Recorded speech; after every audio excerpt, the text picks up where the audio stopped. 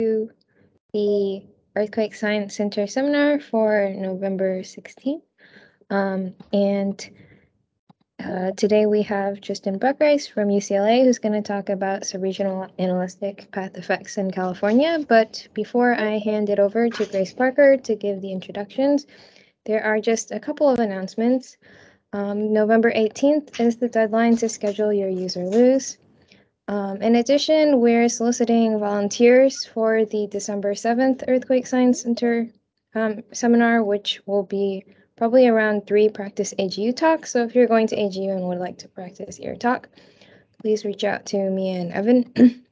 November 30th is the Earthquake Country Alliance meeting at the Aviation Museum in SFO, the airport, where there's going to be a quake break given by yours truly. The 23rd of November at midnight is the sign-up deadline for the January 10th to 11th Subduction Zone Science Workshop. Please see the email from Keith Knudsen for more details. As of yesterday, you should have upgraded all of your iOS devices. And finally, on December 8th, there's an all-hands virtual from 11 to 12:30 where you can meet our new Earthquake Science Center director. And without further ado, please make sure to turn off your cameras and microphones while the speaker is talking. I'll pass it off to Grace to do the introductions.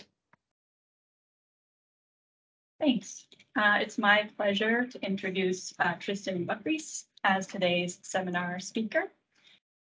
Tristan has a bachelor's degree from CSU Long Beach, where he completed an honors thesis on numerical modeling of deep foundations with Dr. Lisa Starr. And he's currently a PhD candidate at UCLA in the Civil and Environmental Engineering Department, where he works on regional ground motion modeling with special attention to soft organic soils. And he'll be speaking on that topic today.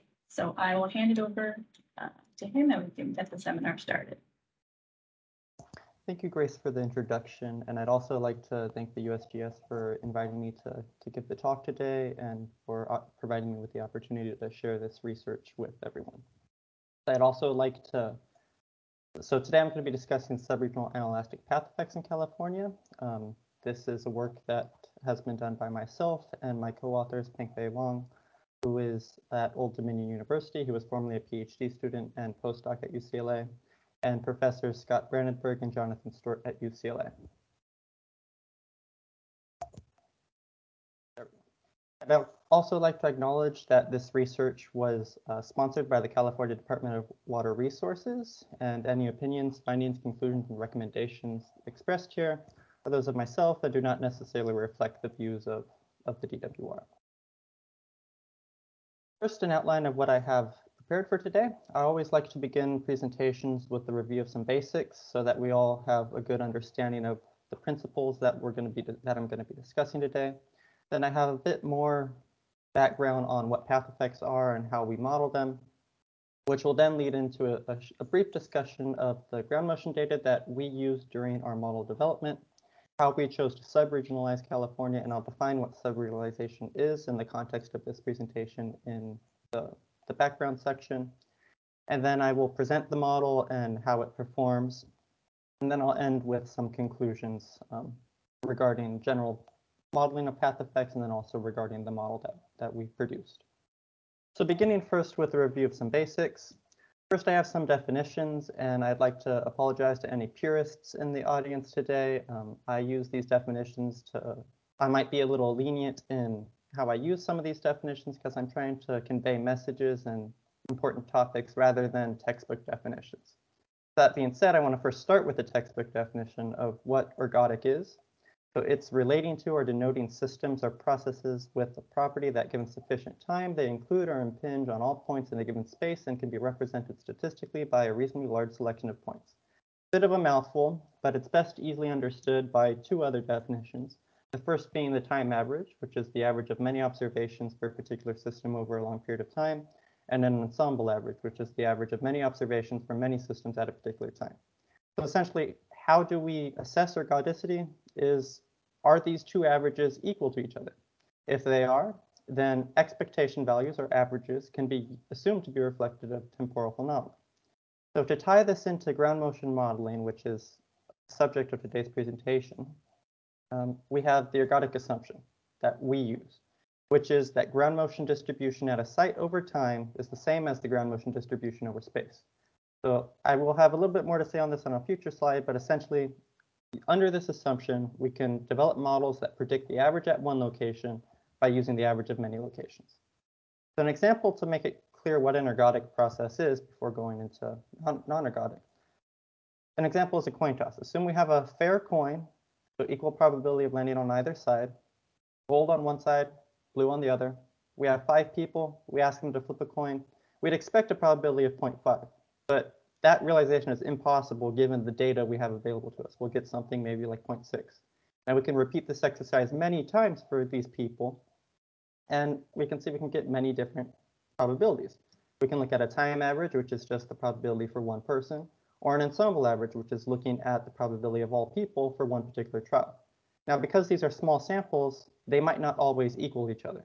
But given enough trials, in this case 200, you can see at the very end, if we look at after 200 trials, all the probabilities of each individual person, which is represented by the lines, pretty much converge to 0.5, and trials of ensemble sizes of 200 also are around 0.5 most of the time. So this can be conveyed as or interpreted as an ergodic process.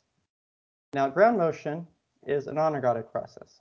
Easiest way to look at this is if we have 5 people that do not move, and we have 2 different earthquakes in different locations, ground motions or the amplitudes of shaking that or intensity that they feel for these earthquakes are going to be different each time for each event. We understand that there's a lot of phenomena that influence ground motions. That could be source effects, path effects, and side effects, which I'll discuss in the next slide. But if we account for those effects in our model, then we can use the ergodic assumption to predict intensity at particular sites. So in a ground motion model, now this is a kind of cartoon that most people are going to be familiar with, but we use a series of equations to model these effects. So assuming we have an earthquake, it's going to produce some level of shaking at the site, as you can see by the wavelet shown down here. And these are quantified in source models, FE, which is shown here, which use source parameters like magnitude and mechanism to predict the level of shaking. The energy has to get transferred to a site through wave propagation, which can also be referred to as attenuation, which will always reduce the energy of the wave, which we can see is going to have a lower intensity. This is the focus of today's presentation, so I'll be discussing this in detail in future slides. And then we actually have to get to the site, which can be quite complicated, but there's a lot of work done over the past couple decades or so looking at site response and the factors that influence it. And so we have a fairly good grasp on site response. Now, connecting ergodicity and ground motion models, just recalling, ergodic is when the time average equals the ensemble average. Underlying process of ground motions is non-ergodic, as seen by spatial variability. However, an ergodic model would be one that's developed under the ergodic assumption. A non-ergodic model attempts to transform the underlying non-ergodic process into an ergodic process. In other words, we want to remove all spatial trends in the residuals. So it follows that ground motion models I would propose fall on a spectrum of either being ergodic, which would be to the left in this case, or non-ergodic, which would be on the right in this case. And a way to think of that would be non-ergodic side effects. This is research that is fairly mature. We have pretty good grasp. We understand it. Where if we have sufficient number of observations, as represented by each of these dots in residual versus period space, we can pretty much get the average response at that site, and then we can compute an amplification that's representative of this average response and compare it to an ergodic model. In this particular case, the amplification is a bit higher than what an ergodic model would suggest, and the general shape is also a bit different. And the main benefits of non-ergodic models are that we improve the predictions, so we're less biased, and we reduce the aleatory variability with respect to side effects by removing the site-to-site variability. Now, on the spectrum, what influences how non-ergodic a site response model is? Well, fundamentally, the number of observations. If you have no observations, then you're going to be fully ergodic. If you have 100 observations, fully non-ergodic, or close to non-ergodic, I should say. Now with path effects, it's a bit more complicated because it's not just a point. Now we're looking at a coupled system between a source and a site. So what are they and how do we model them? So there are two phenomena that kind of control path effects. The first is geometric spreading, which is related to energy loss associated to the wavefront as it travels over ever increasing area. Think of it as a water droplet in water. It's going to create concentric circles of waves. The waves at the very close to where the water fell into the pool are going to be pretty high, but as they get farther and farther, they'll eventually disappear because the energy is just spread over such a large area. The other phenomenon, which is the focus of today's presentation, is anelastic attenuation, which is energy loss associated with mechanical propagation. A way to think of this is a projectile in water. Its speed is going to be really fast when it's first fired, but it'll quickly slow down and eventually come to a stop. That velocity is similar to a wave amplitude. It's going to be pretty high, but as it travels farther and farther, the amplitude is going to get smaller and smaller. A bit of a thought exercise. Assume we have a site in California represented by this gold triangle, and we're going to look at some plots in intensity versus distance space and within event residual, which is the log difference of an observation minus a prediction from a model with any source bias removed. And in this case, if we're looking at one particular site, the site bias is also the same versus distance. So we can have an identical event. Now, this isn't ever going to happen, but an identical event that happens at any azimuth from our site with equidistance. Now assume that a path travels in a straight line from our event to our site. An ergodic model would predict that all of these events have the same exact behavior. We'd essentially see this dot, but we'd interpret the results to show up as the smooth result. And assuming the ergodic model is correct, our within event residual would be 0 all the way across. But that's not the case. That's not what we see. We can have 3 examples of a red event to the northwest, a blue event to the east, and a green event to the southeast. And the data that we have from these events would just be these dots. And I like to say that ground motion modelers are essentially glorified connect the dot people. All we do is we want to connect these dots to this dot over here in the context of path modeling. How we do that is up to us to make our decisions. So first we can look at this green event, for example. Its path is going to travel kind of pretty much through the Central Valley. That's all pretty consistent geology. It might just be that, oh, it tends to attenuate slightly faster, so it's going to be a smooth transition. This blue event has, you can see, variable terrain that it's going to be traveling through. And maybe that terrain relates to the attenuation. So maybe I can draw something like this, where it's slow, even slower, then fast again. And you can see that where the effect is always a reduction of intensity, but the rate of reduction is variable as represented by the within event residual. Similar case for the red event, just different results. Now we're just going faster. I could have just as easily for the blue and the red events either gone a simpler method and just averaged everything to make a smooth line, or I could have been a bit more complicated. And so that's what path modelers do. We get to decide how we draw these lines. So now looking at some equations, path modeling is just the sum of geometric spreading and anelastic attenuation. There's also saturation, which is just to say that amplitudes don't change very much over short distances. But geometric spreading would be a constant slope down in intensity versus distance space. Anelastic attenuation is just additional energy loss. And for the purposes of this presentation, I'm going to assume that geometric spreading is constant, because this is thought of if we assume that the Earth is a perfect sphere, geometric spreading will be the same around all of the Earth. Anelastic attenuation is related to the properties of the crust. So it's understandable that this is likely more variable than geometric spreading. So the approaches that have been performed for path modeling, a brief history lesson. We began with just fully global models. There weren't a lot of data. NGA West produced just one anelastic coefficient, for example, for the entire world. We then got more data in NGA West 2, and we developed broad regional models for areas like California and Japan, where we have a lot of data to refine those estimates. So we add in this regional adjustment, delta C AA in this case. There's also local methods, local regional methods. Erdem et al. 2019 proposed a regional adjustment for the Sacramento-San Joaquin Delta, where deep events were found to have faster attenuation than shallower events. And so those events just got had an additive attenuation term added onto them, which you can see is represented by the dashed line compared to the solid line.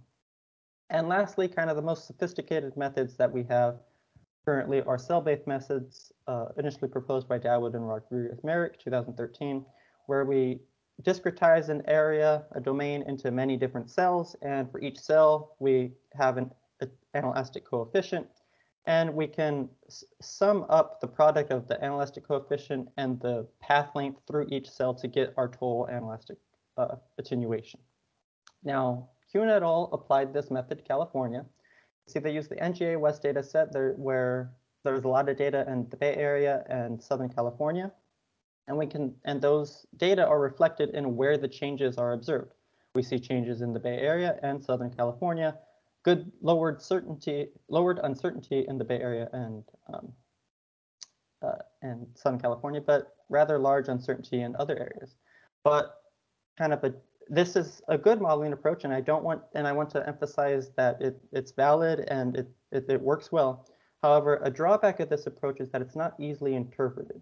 For example, we can see that, oh, there's some variable rates up here and some variable rates down here, but what is producing those rates? Well, these are just cells. The data suggest what the attenuation shows.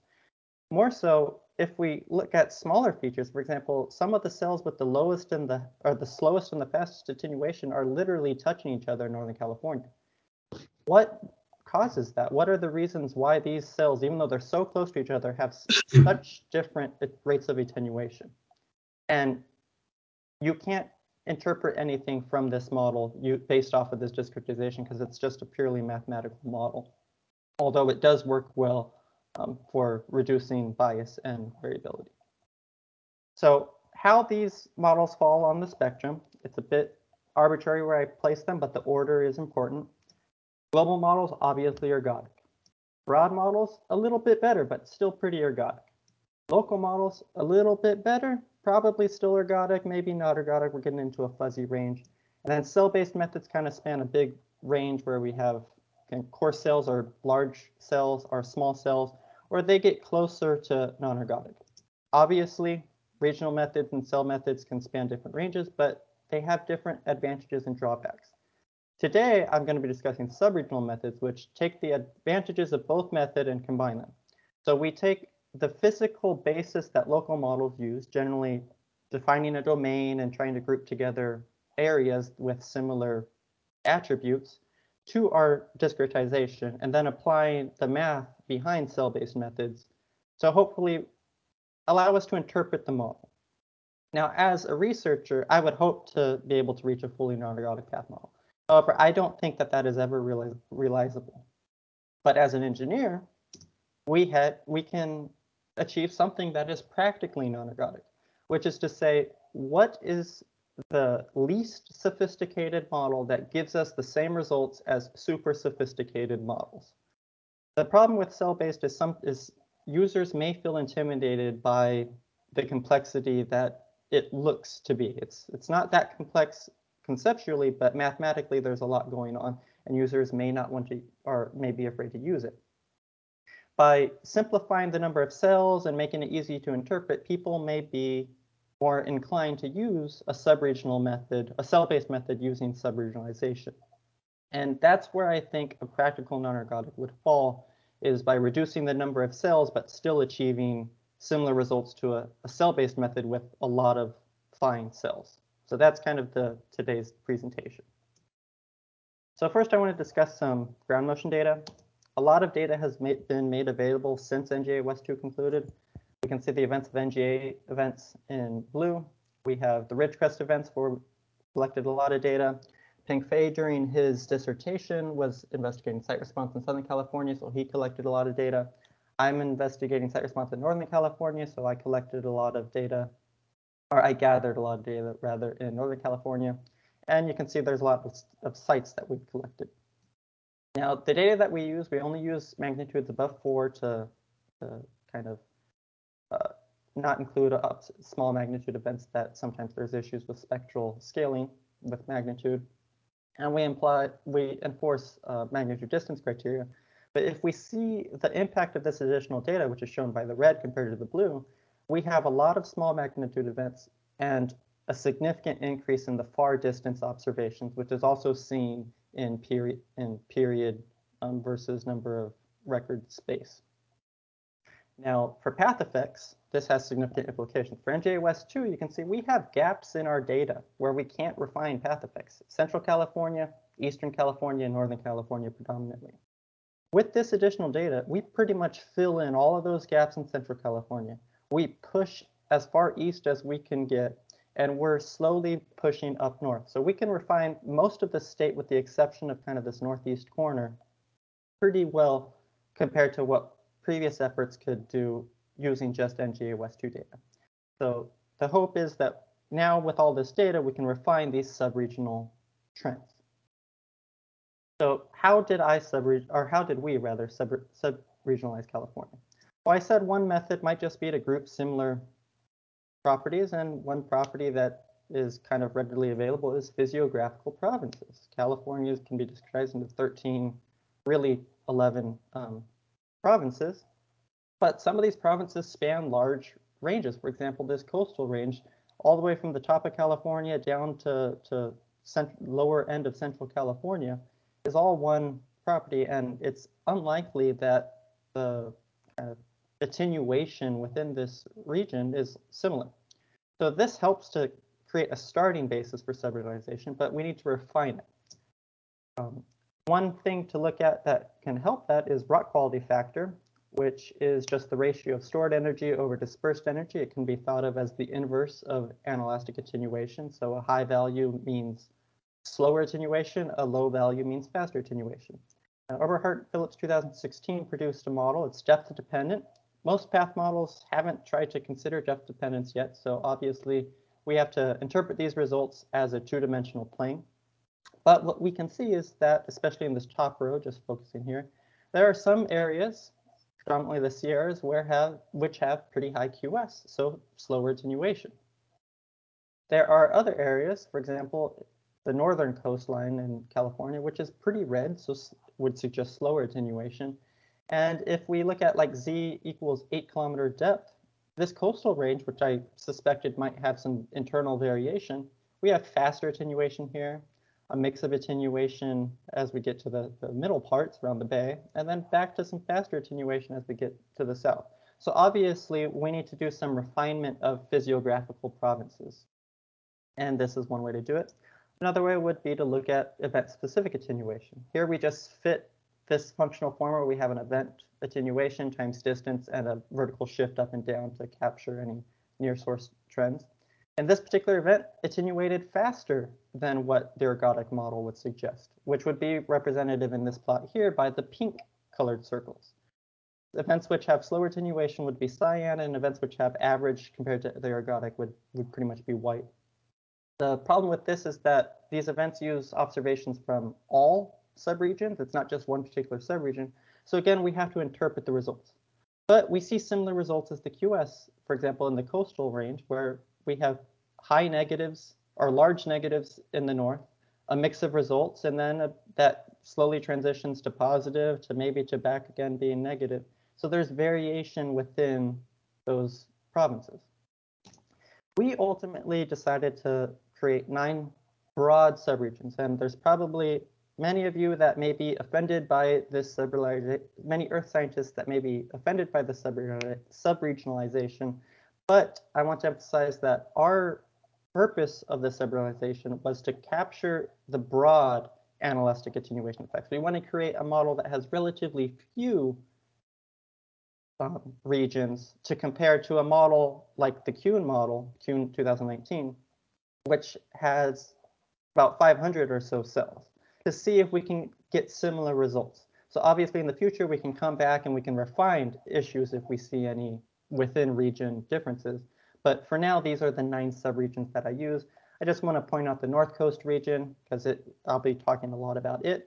And I also want to mention the Sierra Nevada region, which is to the east of California. And I guess I can also mention Southern California. Now for our model development.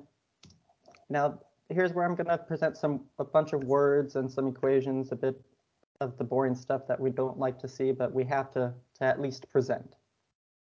We perform our analysis using residuals, typical residuals analysis, where we compute a residual as the natural log difference of the observation minus the prediction of a ground motion model, which would be BSSA 14 in our particular case, what I'm presenting here.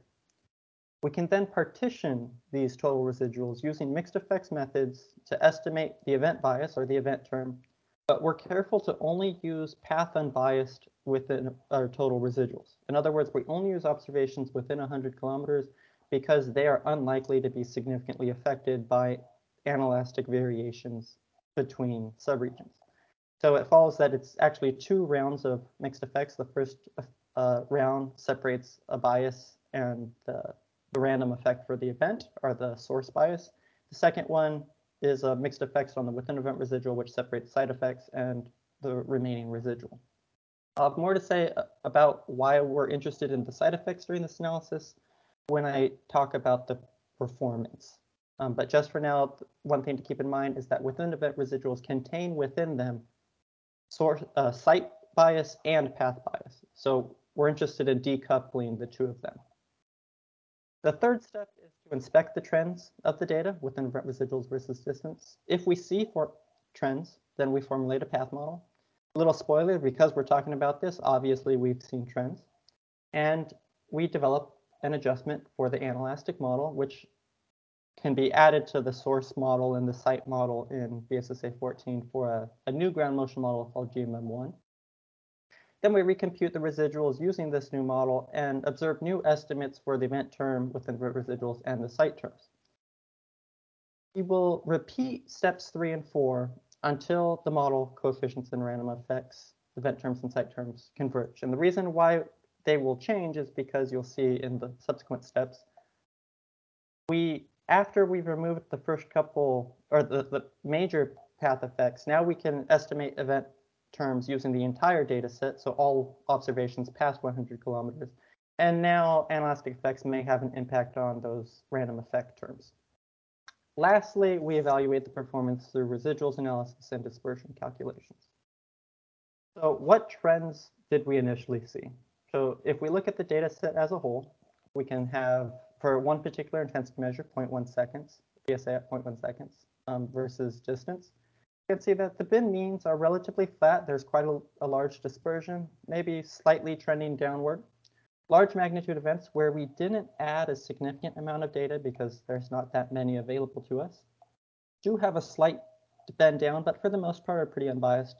But for small magnitude events where we added a substantial amount of data, we essentially doubled the amount of data available to us, we can see that there's a pretty strong bend down to about negative 0.05. So faster attenuation is kind of observed for California when we include data from more regions that weren't currently included in NGOS 2. So we see these variations across the state that we need to capture. One way to look at these variable rates are to bin observations based off of what subregion the event originates in. So for example, all events that originate in the North Coast would be binned here, and we can see that, yeah, the North Coast has faster attenuation, which aligns well with what the QS model would suggest. Sierra Nevada shows slower attenuation. It's bending upward. So we're over-predicting the attenuation in the ergodic model. And a range of other results, but I'm just going to focus on these 2 for the purposes of time.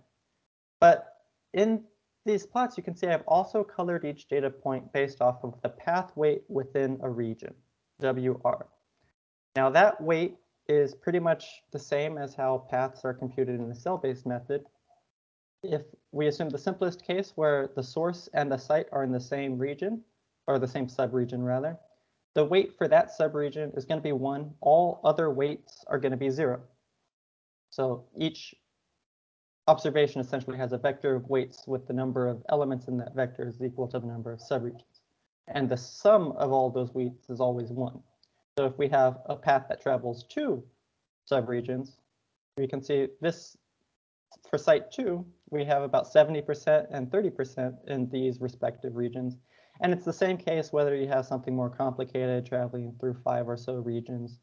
And that is how we're going to kind of smooth out the effects to connect the 2 dots. The dots that we have here And if this was intensity versus distance space, we'd have a dot at the intensity at the site. And that's how we're going to just create a smooth transition between those two dots. So what model do we use? So here's the modified ground motion model that we're proposing.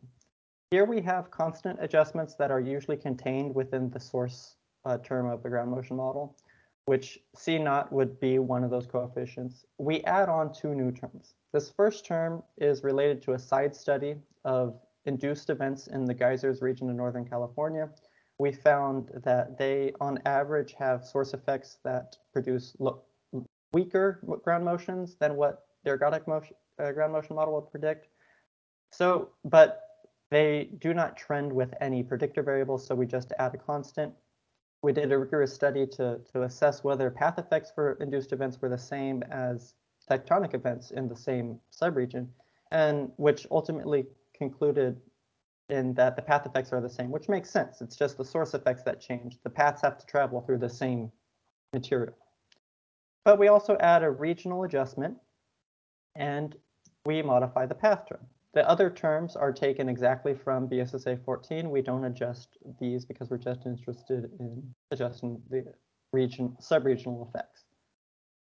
Before, we know that path model is the sum of geometric spreading and inelastic attenuation. I'm only going to modify the inelastic attenuation, assuming geometric spreading is constant. It's likely not constant, but it's probably a lot less variable than inelastic attenuation, so this works for the current study.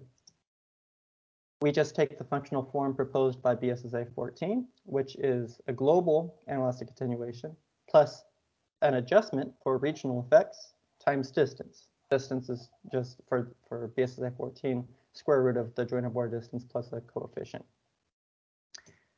However, this delta C3 star is pretty much the cell-based method, but we're no longer computing individual attenuation for each path. We're just getting one average attenuation for the entire path by combining these weights. Mathematically, it's pretty much the same. You end up at the same result, so the same point, but the path that gets there is a little bit different. What the impact has on our model, if we look at intensity versus distance space, the black line is the ergodic model of BSSA 14.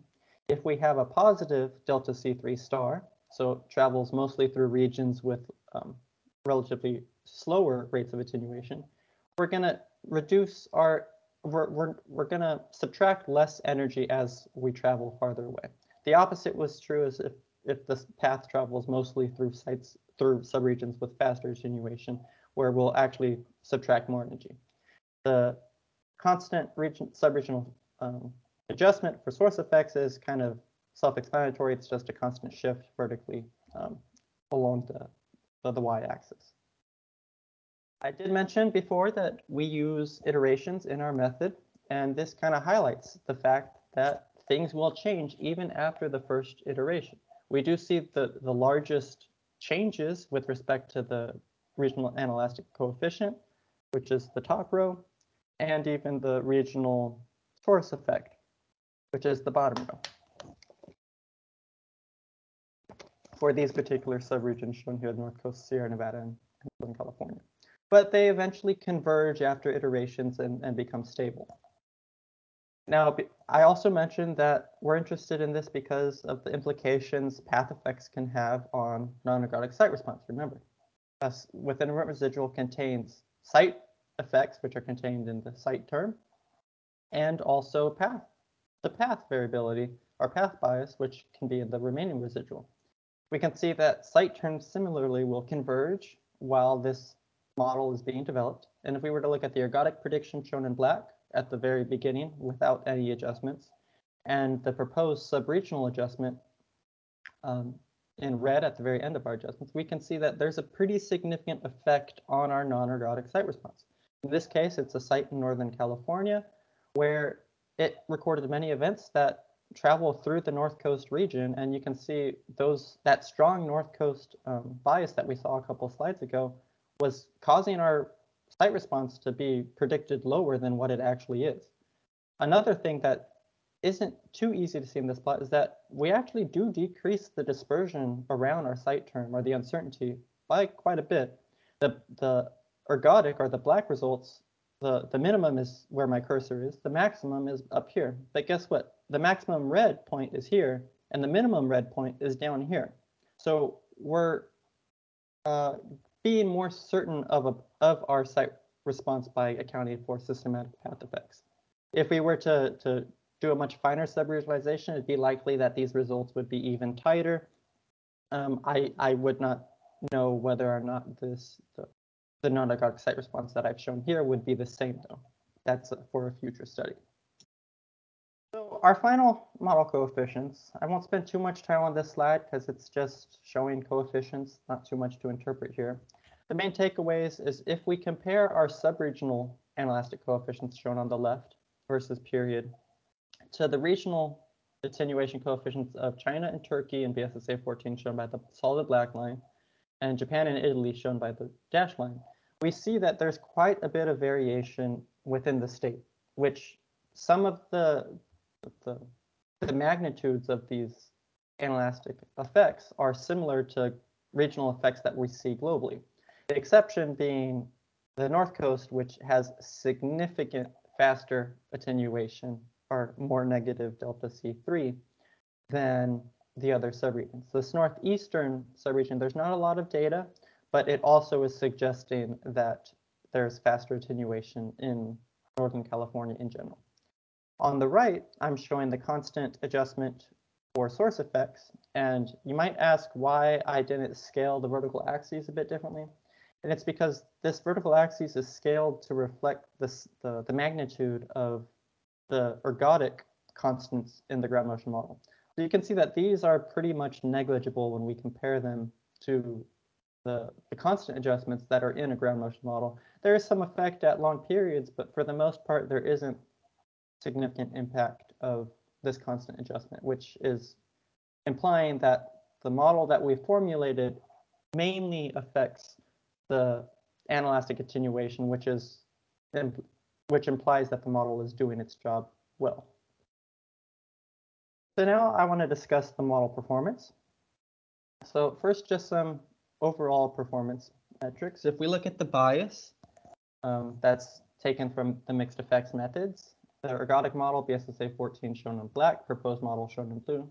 We can see that we are reducing the bias. We're closer to 0 when compared to the ergodic model for short to intermediate periods. Anelastic effects pretty much go away at long periods. So that's why the results are pretty much identical for those long periods, but the model does a good job. Maybe we're slightly under predicting the intensities, but we're less biased than what BSSA 14 was on average. When we look at similar plots to what I showed before, looking at all events, large events, and small events, we see that these bin means are a lot more centered about 0. Especially for the large magnitude events, you can see they pretty much are pretty perfect, right at 0. The small events are a lot better than before. There is some slight downward dipping at the very far distance, but for the most part, the systematic path bias has been corrected. With some refinement, we can probably get this to be perfectly flat, or nearly perfectly flat, I would say. Like I said, we see a pretty good reduction of bias at far distances. If we look at those subregions that we looked at before, we can see that, okay, the North Coast is pretty flat. There is definitely some variation still because we can't correct all distances. We can only really correct the far distances. But those far distances for all regions are pretty centered about 0. And the colored dots are a little less systematic than before, but there's still some systematics, like there's still a cluster of a lot of events which have weight 1 for North Coast here. So maybe there's some sub-regionalization for this sub-regionalization that needs to be done for the North Coast region. And if we were to look at this in intensity versus distance space, ergodic prediction on the top, the sub-regionalization prediction on the bottom, you can see obviously over-predicted for the range of magnitudes that's shown here for the ergodic, but we capture the response or the observed behavior pretty well when we include this sub-regionalization. So I also want to discuss some dispersion and variability. This is an effect of, which are computed through mixed effects results. Total variability, just the standard deviation of total residuals, which can be partitioned into the between event variability, which is standard deviation of event terms, and the within event variability, standard deviation of the within event residuals, which can be then further partitioned into site-to-site variability, VS2S, which is important for non-ergodic site studies, and single station variability, which contains within it the path-to-path variability. So the main thing we're focused on is what is the impact of VSS, of subregionalization on VSS. Before I get into the results of our model, we did add quite a lot of data, so we were interested to see what is the general effect of adding all this data on VSSA 14 dispersions. You can see the black observations are the complete data set, the gray are what's computed when just using the NGAOS2 data set that satisfies our criteria for data. You can see in general, we increase variability at short to intermediate periods, which is to be a bit expected because we have a lot more observations in areas where we didn't have observations previously. So the parametric range of the data is a lot wider. And so obviously an ergodic model can't capture all of that behavior systematically. So we're going to have larger uncertainty. At long periods, though, we see a reduction, which is driven entirely by the reduction in the event terms. And this, we postulate, is probably a result of the fact that we have a lot more observations for these recent events, and we have a lot more data at long periods. The fall off isn't as significant as for the NGAOS data. So because we have more data, we can actually accurately estimate these event terms. And it just happens to be that the source model in VSSA 14 does a pretty good job on average for events in California, which is why we see the reduced uncertainty. Now, looking at the effects of the model compared to VSSA 14 using the entire data set, I have sigma, which is the total variability by these thick lines. If we're looking at just all California first, you can see we pretty much reduce variability, and it's pretty significant reduction also. It's not, these aren't small reductions we're seeing. Tau is also significantly reduced. This highlights the impact that path effects can have when estimating event bias if they are pretty significant path effects. By correcting for those path effects, we get a better estimate when using all of the data to estimate event terms. Phi, which is shown by this dotted line, also shows a pretty significant reduction, indicating that the path-to-path variability, because the site-to-site variability doesn't change too much, that's why it's not shown on these plots, is also significant, which is shown by the thinner solid lines down here, by the blue line being lower than the black line. We noticed that the North Coast actually had quite a large contribution to the uncertainty. This might be driven by the fact that we don't have a lot of data up here, and the uncertainty related to the event term, because we're also including those geyser events, is also pretty large. But we see consistent trends where the subregional model performs better than a fully ergodic model.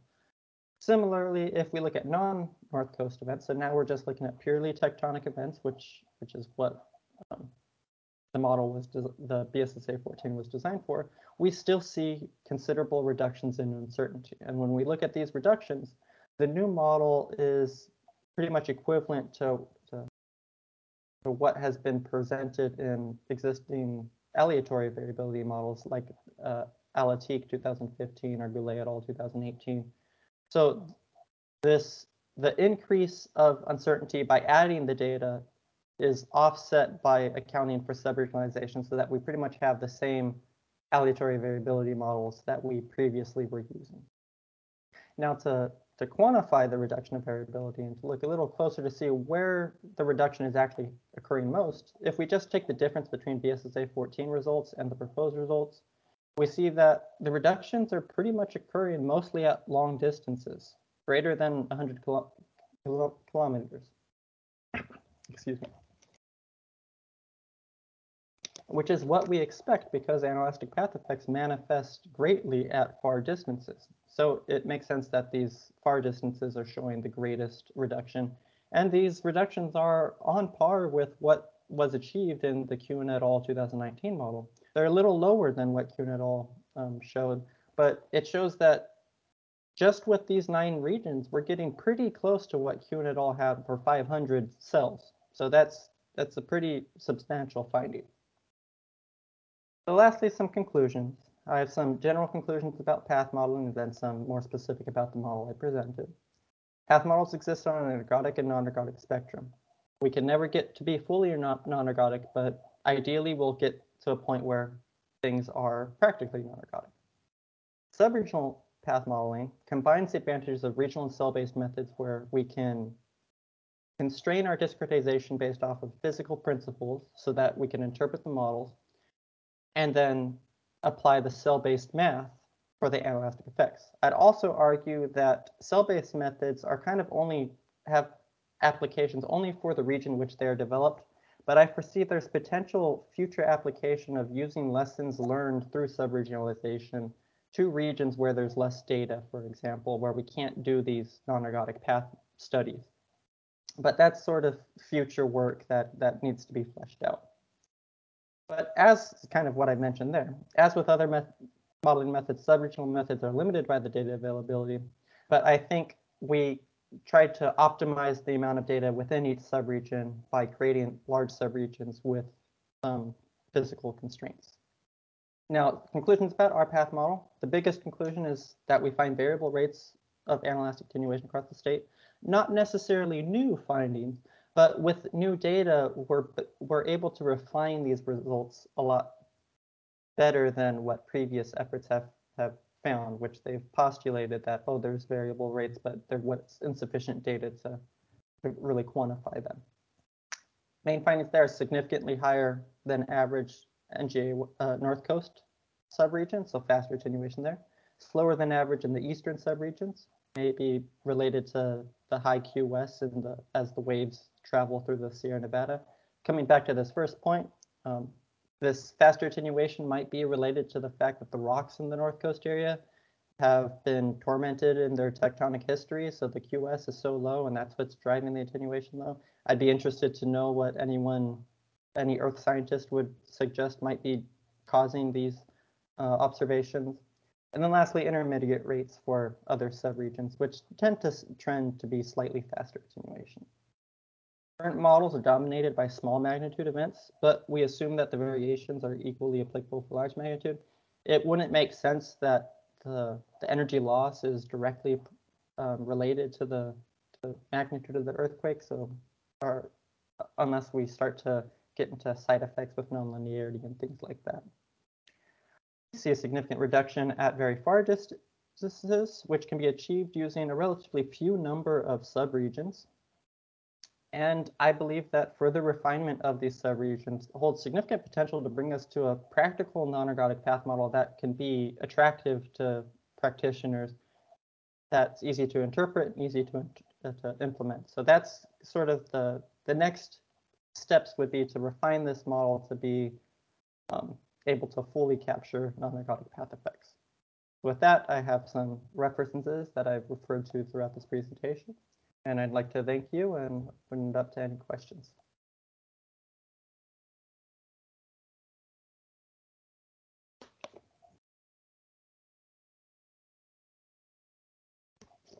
Thanks, Tristan, for the awesome talk. Do we have any questions from the audience? You can either raise your hand or type in the chat.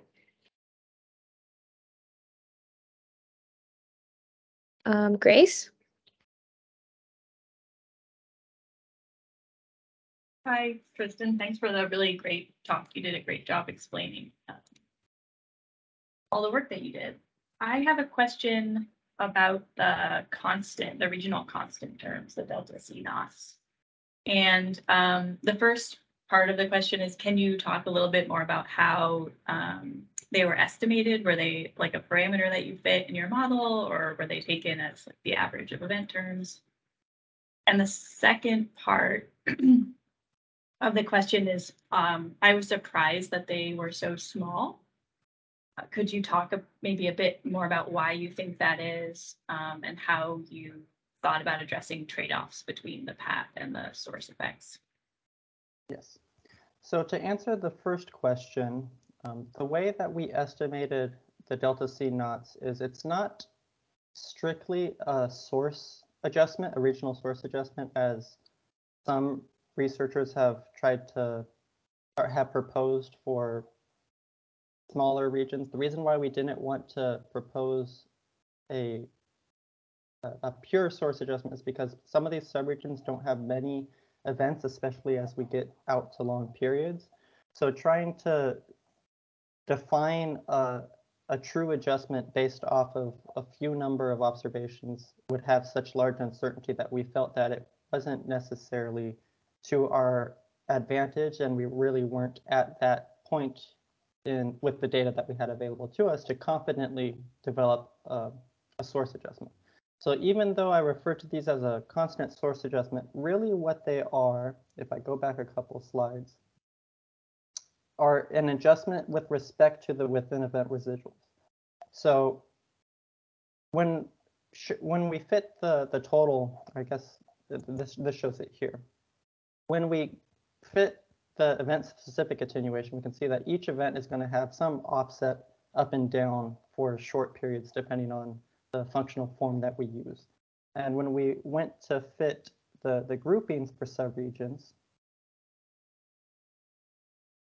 which is shown in this slide here, you can see that the region which showed the largest impact would be the North Coast, where we can see that there's a slight offset from 0.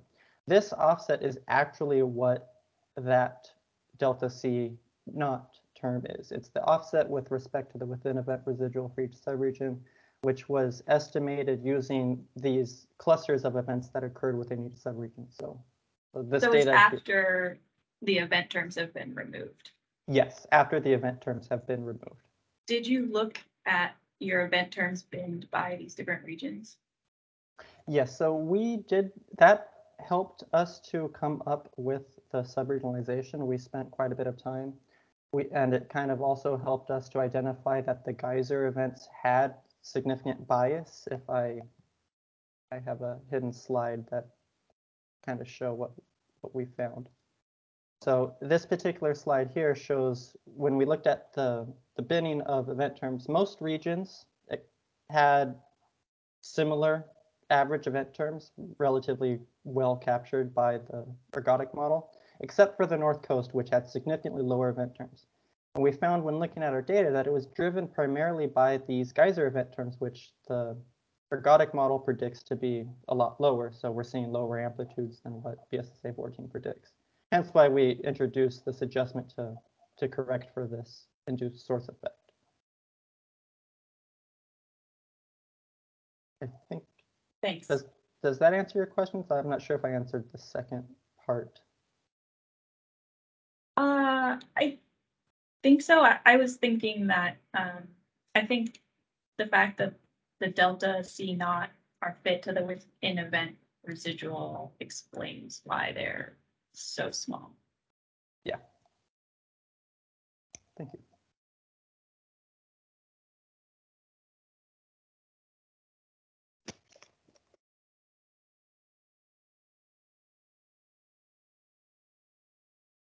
Anne-Marie? Yeah, thanks, Tristan. It was really great and a really nice walkthrough of all of your work in the non-ergodic models. And maybe following up on Grace's question, you showed a little bit later on the overall bias here. Yeah, so we've observed, and yes, or maybe this was kind of covered with the discussion you and Grace were having, but we've observed that there's a difference between Northern California and Southern California, and Kuhn et al. And other people have seen that as well. So am I understanding that with your proposed model, I guess this is the bias for all of the data.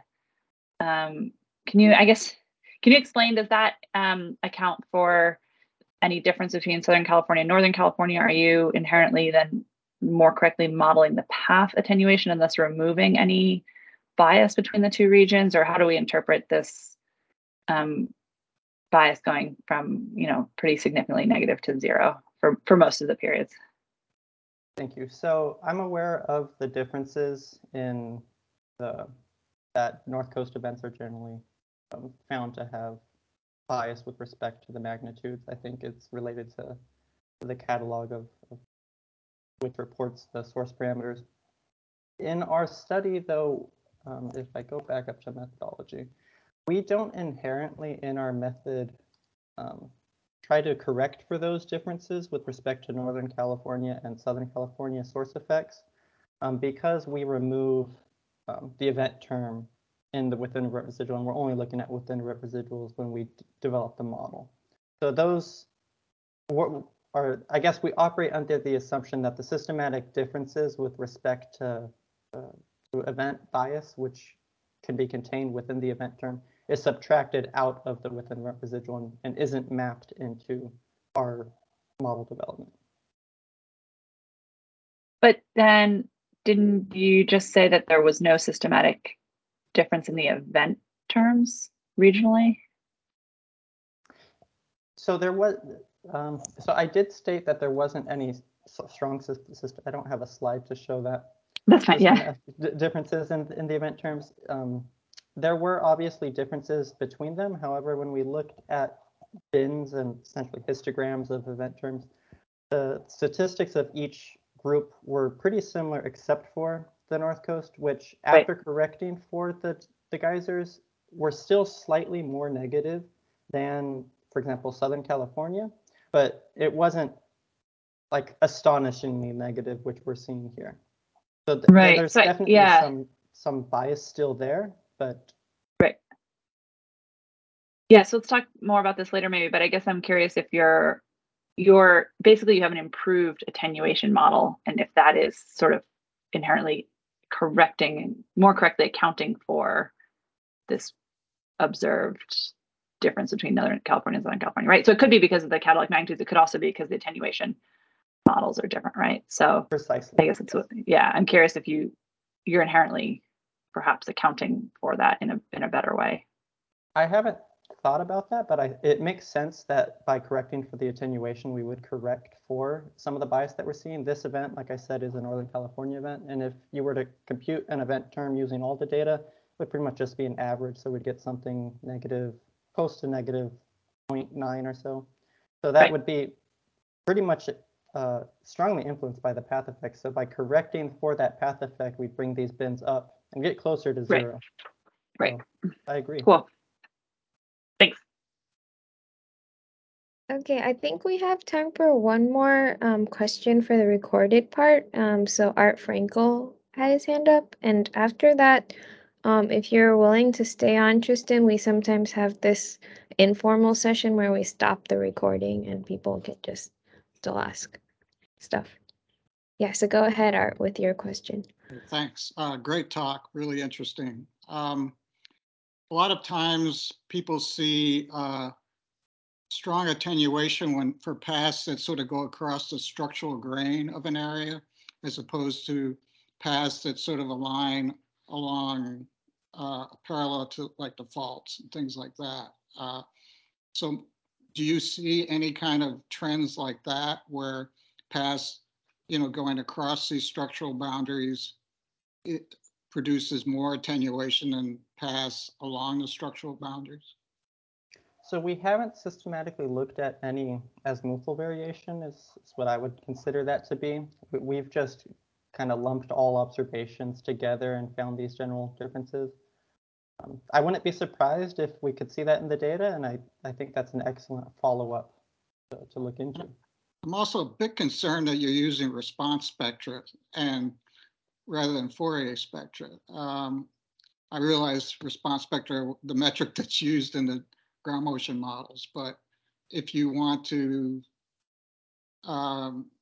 expand this to different magnitudes, there might be some discrepancy because you're using the response spectra, which are, also contain the source spectra of the earthquakes. So you might have some discrepancy there of extrapolating this result to larger magnitudes. Do you have a comment on that? I definitely agree with the fact that a response spectra analysis might produce better results. The reason why we pursued this method is ultimately this project kind of came out as a side project of another study where we were looking at site response in Northern California. And we found, for example, that the Northern California had this awful path effect that was just skewing our site response. So our site response study is done in PSA, the response spectral domain. So we needed a way to try to correct for these path effects. Hence why this work, it broadly captures the effects. We don't go a couple steps farther to try to capture everything. I think it's definitely future work. And I agree that a response spectral, or sorry, Fourier spectral analysis would be probably a good way to pursue it. I don't know if I get to make 3 comments, but you mentioned anelastic attenuation. This could also be scattering attenuation can also contribute to this effect. It doesn't change any of the analysis, but to say it's just all anelastic attenuation, I think is a little simplified because obviously scattering also can cause seismic waves to decay with distance. So yeah, I definitely agree. We went with the simplification assumption that the anelastic attenuation was going to vary a lot more than the geometric spreading or the scattering attenuation. So obviously, for a full adjustment to a path model, we'd have to look at all of these effects. okay, thank you very much.